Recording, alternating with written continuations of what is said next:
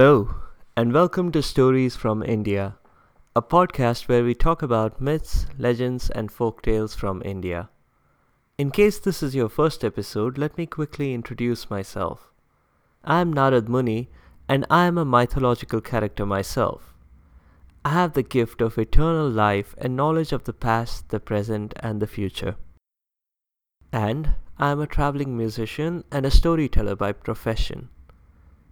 I used to walk around with a veena for several millennia, but podcasting has made my job so much easier.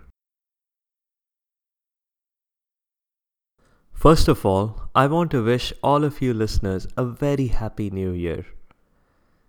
If you're wondering about the title of today's episode, yes, this is a mashup of a creepy story of a doll coming to life and Ali Baba and the 40 Thieves, if you've heard that one from the Arabian Nights. This is a folk tale from a state in southern India, a state called Tamil Nadu. There was once a happy family in a village in pre-industrial times. The family consisted of a farmer who worked all day in the fields, his wife who worked all day in the house, cleaning and cooking and sewing, and the farmer's mother, who did nothing all day. She contributed nothing at all to the household. In fact, she couldn't even be bothered to speak to her daughter-in-law. Except there was one important decision that she would make every day. And that was a decision on whether the daughter-in-law should make 2 cups of rice or 3 for dinner. She didn't communicate her decision through speech either. She would simply hold up 2 fingers or 3. It might seem like an arbitrary decision, but it didn't matter. Everyone seemed to be content with the decision. The farmer or his wife never ever wished they had 2 cups of rice instead of 3, or vice versa, which makes one really question why it was such an important decision. The extent of the daughter-in-law's codependency issues was made pretty clear when the farmer's mother passed away.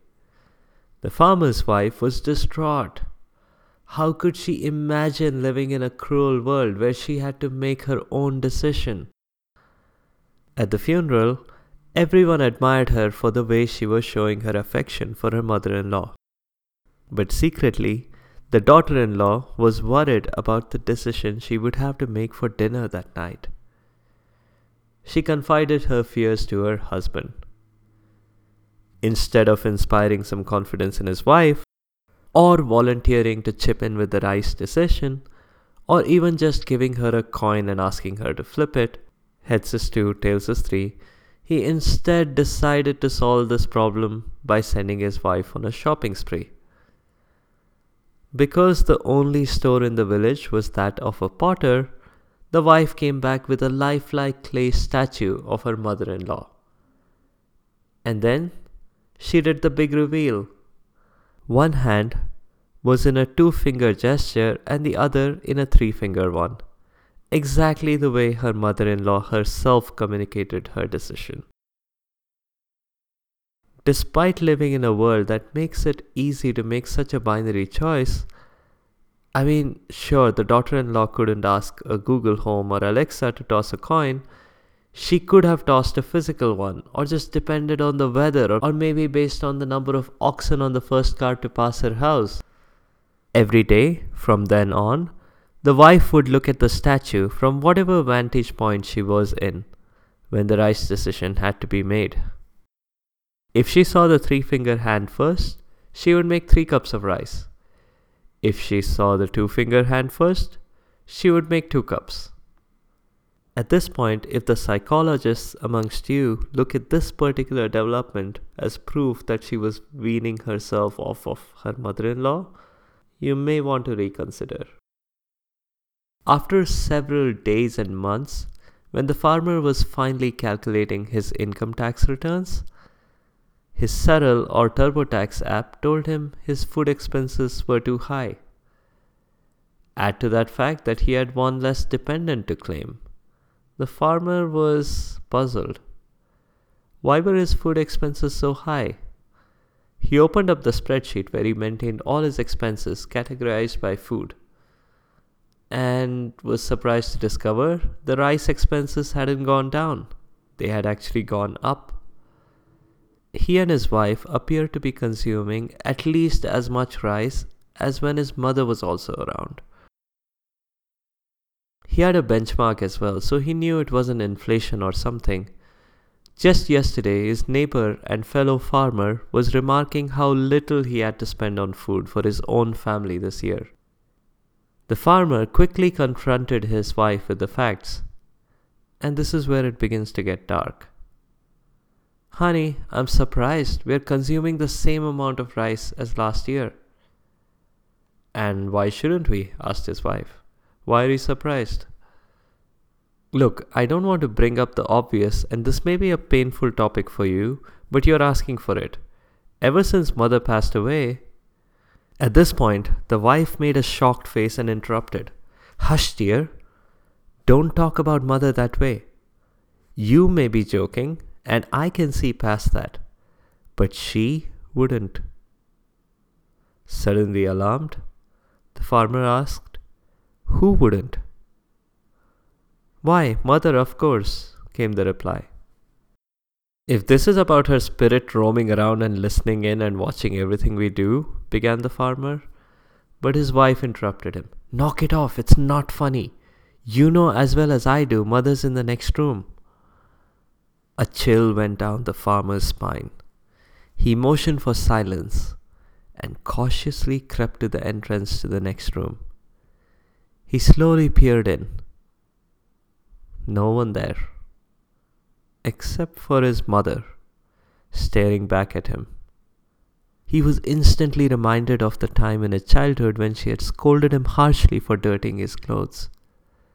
Only it wasn't his mother, it was the statue. A thought suddenly struck him. Do you talk to mother often? He asked his wife. All the time, his wife said. Mother has always been such a good listener. Does she talk back? He asked.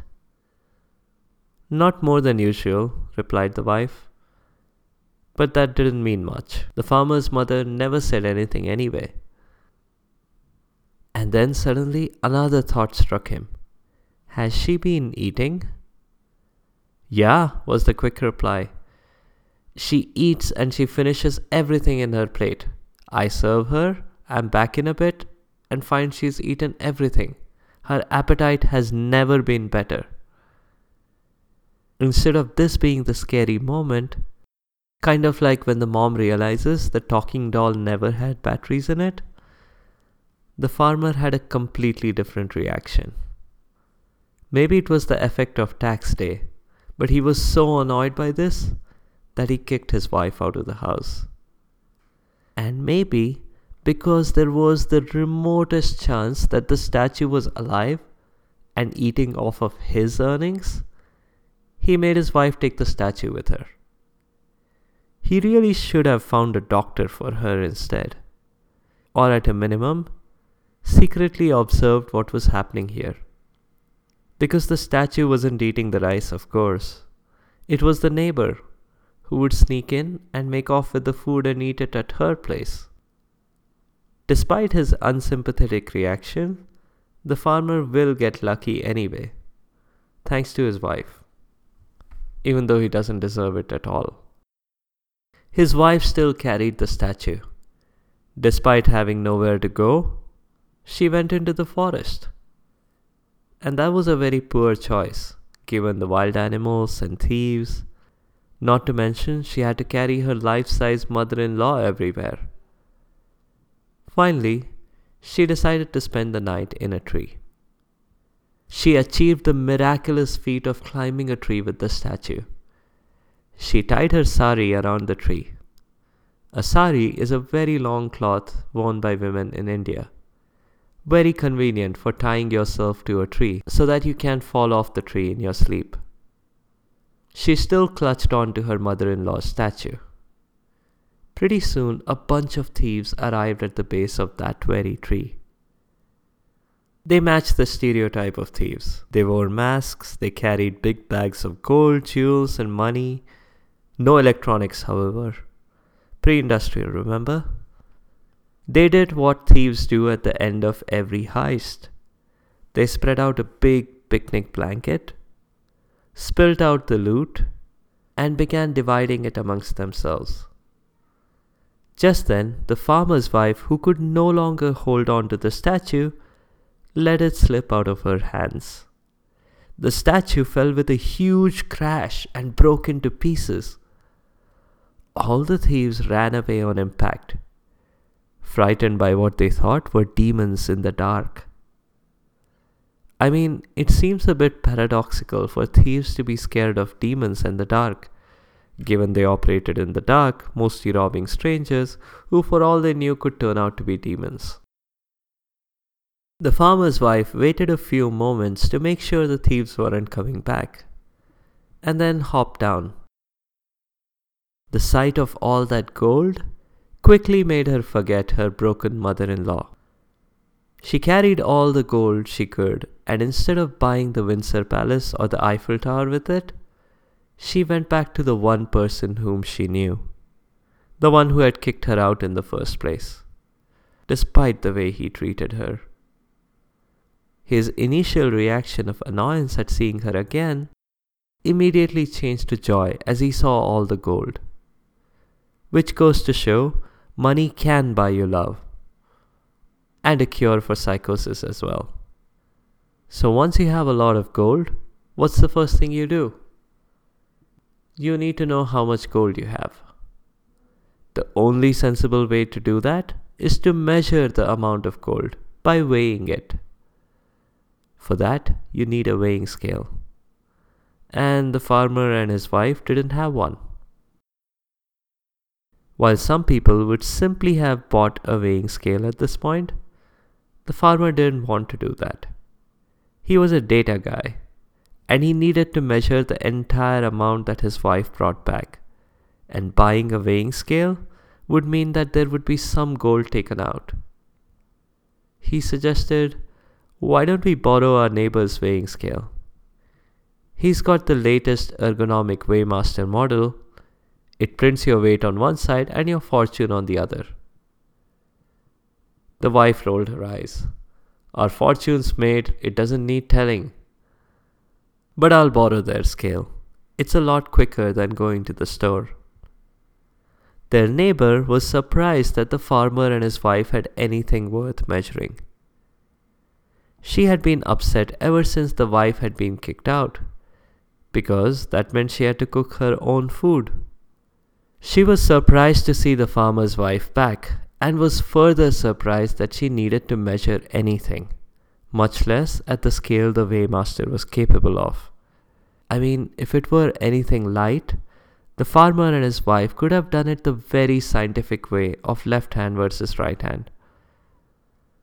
The neighbor quickly greased the bottom of the pans, because she had read the story of Ali Baba and the 40 Thieves, and knew it had worked for Qasim's wife. She was rewarded with a gold coin, just like Qasim's wife. And just like Qasim's wife, the neighbor convinced the farmer's wife to tell her everything. And just like Ali Baba's wife, the farmer's wife told her as well, but swore her to secrecy. The neighbor was incredibly jealous of the farmer's wife and decided to one-up her. The neighbor had a special statue made and promptly took it to the same tree. She was getting tired of waiting when suddenly the same thieves arrived. Before you accuse the thieves of a lack of judgment, consider that this may have been a ruse to see who came and took all their gold the previous day. Not long after, the neighbor dropped the statue down on purpose, and it did seem to have the effect she intended. The thieves scampered, but not too far. Once bitten, twice shy. They kept watch from a distance. The neighbor jumped down from the tree, eagerly unwrapping the loot. The thieves, seeing how they had been fooled, were sure the neighbor had pulled this trick on them the previous day as well. They promptly disposed of her and went back to their happy life of thieving and robbing. I don't want to say the farmer and his wife lived happily ever after. After the way he had treated her, the wife realized she didn't need to be with him. All the money she had earned in a single night was more than what the farmer had earned in his entire lifetime. She hired the most expensive bullock cart with a convertible top, a cart driver in livery, dual cup holders, and a DVD player and set off on a round-the-world trip. That's it for this week. The character this week is Mount Meru. Meru is a mountain, but not just an ordinary mountain. First of all, it's the center of the universe in a physical, metaphysical, and spiritual sense. Secondly, its size is what makes it extraordinary. It's about 1,000,000 kilometers or almost 700,000 miles high. Thirdly, what makes this mountain special is its composition. It presents 4 faces: crystal, ruby, gold, and lapis lazuli. Because why not? There are many depictions of Mount Meru, and I've linked some pictures on the site. Check those out. There are a few different actual mountains on Earth called Meru. There's one in India, another in Indonesia, and a third one in Tanzania. The one in Tanzania wasn't, but the other 2 were definitely named after the mythological Meru.